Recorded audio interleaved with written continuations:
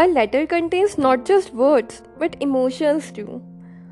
When I was in class 10th, I read a story called The Letter, and this story was so beautiful that it became very, very close to my heart.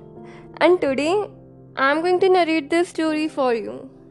Name after name rang out from within as the clerk read out the English addresses in the letters and flung them into the waiting postman. From long practice, he had acquired great speed at reading out the titles: Commissioner, Superintendent, Diwan Sahib, Librarian, and in singing the letters out.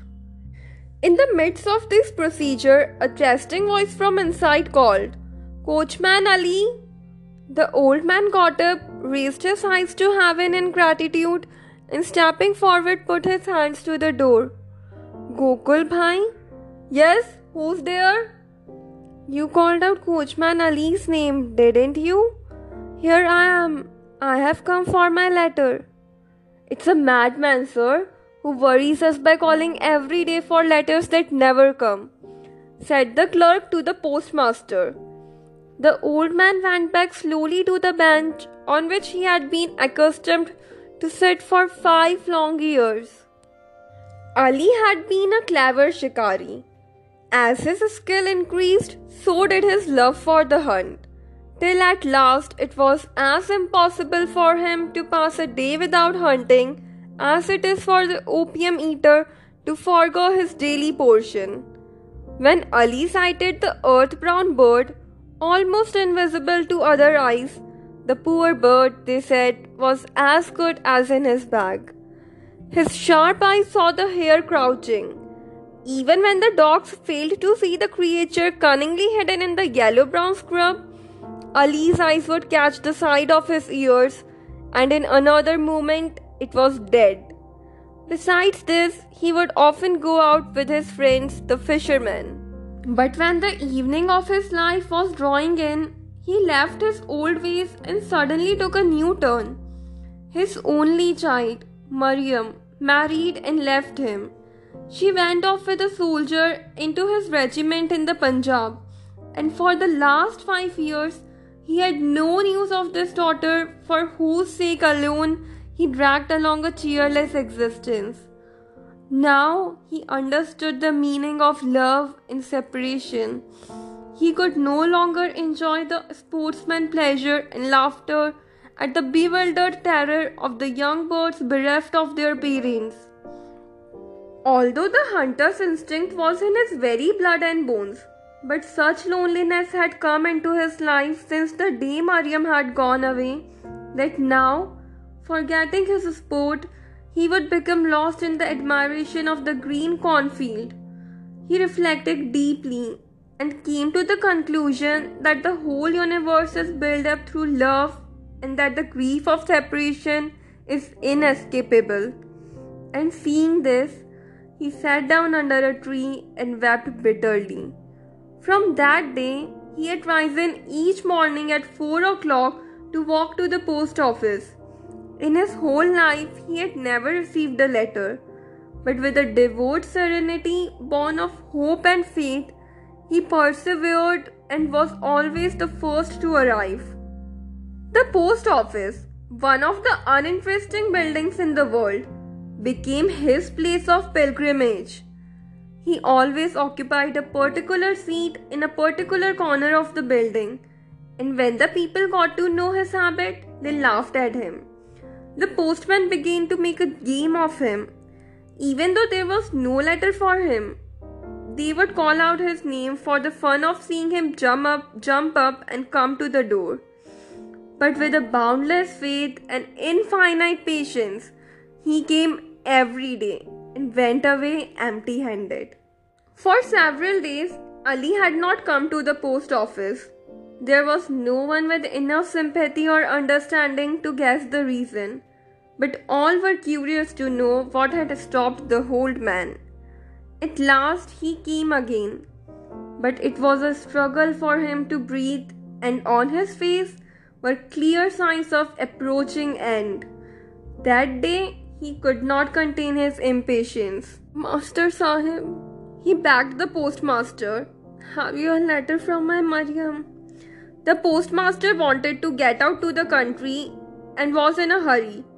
What a pest you are, brother! He exclaimed. My name is Ali, answered Ali absent-mindedly. I know, but do you think we have got your Mariam's name registered? Then please note it down, brother. It will be useful if a letter should come when I am not here. For how should the villager who had spent 3/4 of his life hunting know that Mariam's name was not worth a pice to anyone but her father? The postmaster was beginning to lose his temper. Have you no sense? He cried. Get away! Do you think we are going to eat your letter when it comes? And he walked off hastily. Ali came out very slowly, turning after every few steps to gaze at the post office. His eyes were filled with tears of helplessness, for his patience was exhausted, even though he still had faith. Yet how could he still hope to hear from Mariam? Ali heard one of the clerks coming up behind him and turned to him. Brother, he said. The clerk was surprised, but being a decent fellow, he said, Well, here, look at this. And Ali produced an old tin box and emptied 5 golden guineas into the surprised clerk's hands. Do not look so startled, he continued. They will be useful to you, and they can never be to me. But will you do one thing? What? What do you see up there? Said Ali, pointing to the sky. Heaven. God is there, and in His presence, I am giving you this money.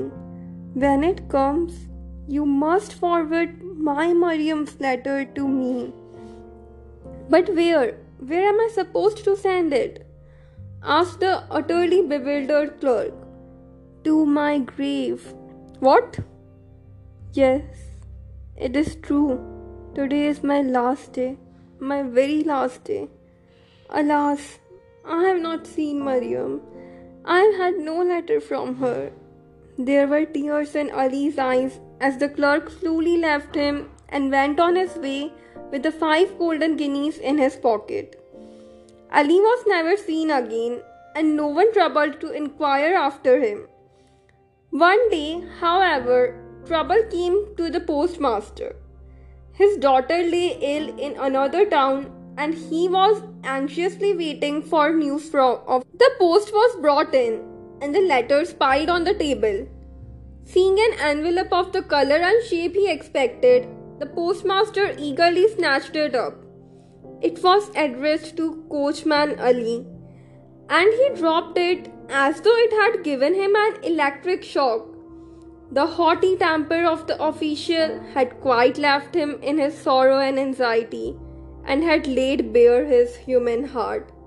He knew at once that this was the letter the old man had been waiting for. It must be from his daughter Mariam. Lakshmi Das called the postmaster, for such was the name of the clerk to whom Ali had given his money. Yes, sir. This is for your old coachman, Ali. Where is he now? I will find out, sir. The postmaster did not receive his own letter all that day. He worried all night and getting up at 3, went to sit in the office. When Ali comes at 4 o'clock, he mused, I will give him the letter myself. For now the postmaster understood Ali's heart and his very soul. After spending but a single night in suspense, anxiously waiting for news of his daughter, his heart was brimming with sympathy for the poor old man who had spent his nights in the same suspense for the last 5 years. At the stroke of 5, he heard a soft knock on the door. He felt sure it was Ali. He rose quickly from his chair, his suffering father's heart recognizing another, and flung the door wide open.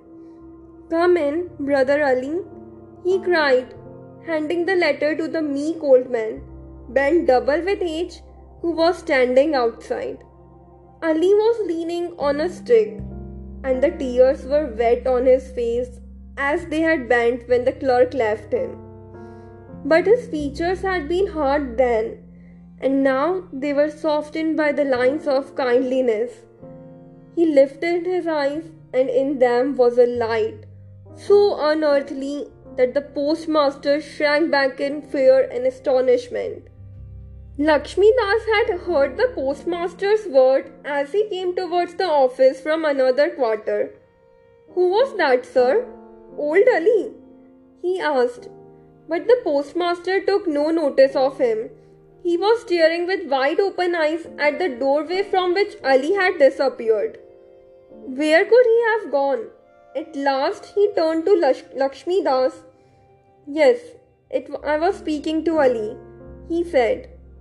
"Old Ali is dead, sir, but give me his letter." "What? But when? Are you sure, Lakshmi Das?" "Yes, that is so," broke in a postman who had just arrived. "Ali died 3 months ago." The daily routine began.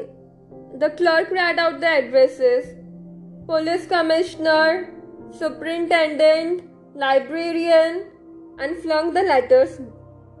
But the postmaster now watched them as eagerly as though each contained a warm, beating heart. He no longer thought of them in terms of envelopes and postcards. He saw the essential human worth of a letter.